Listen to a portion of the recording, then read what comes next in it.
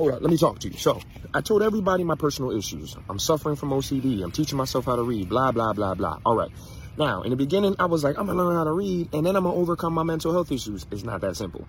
Now I'm, like, stuck in this place where I'm, like, trying to battle with myself. But no more of that. We're getting up every single day. We're going to learn. We're going to overcome these personal mental health issues, whatever we got going on, every letter, every ADH, OCD, MTV, BET, TTP. I don't care. We're going to work on it every single morning. I'm getting up now that I can read, and we're going to tackle these issues. Let's go. Let's go. I keep getting stuck. Kevin is a 14-year-old high school freshman. Now, mind you, I've messed with these books before, but I always gave up on myself. I'm not giving up now. When I get into books, I'm reading these books. I don't care how long it takes. Kevin is a 14-year-old high school freshman who first began showing signs of OCD when he was in 6th grade. When completing homework assignments, Kevin often felt the need to ease his work if one letter touched another.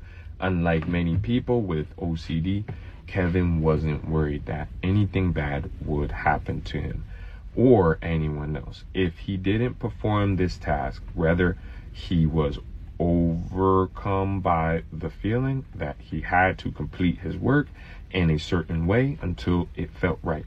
At that point, no one who knew Kevin saw this behavior.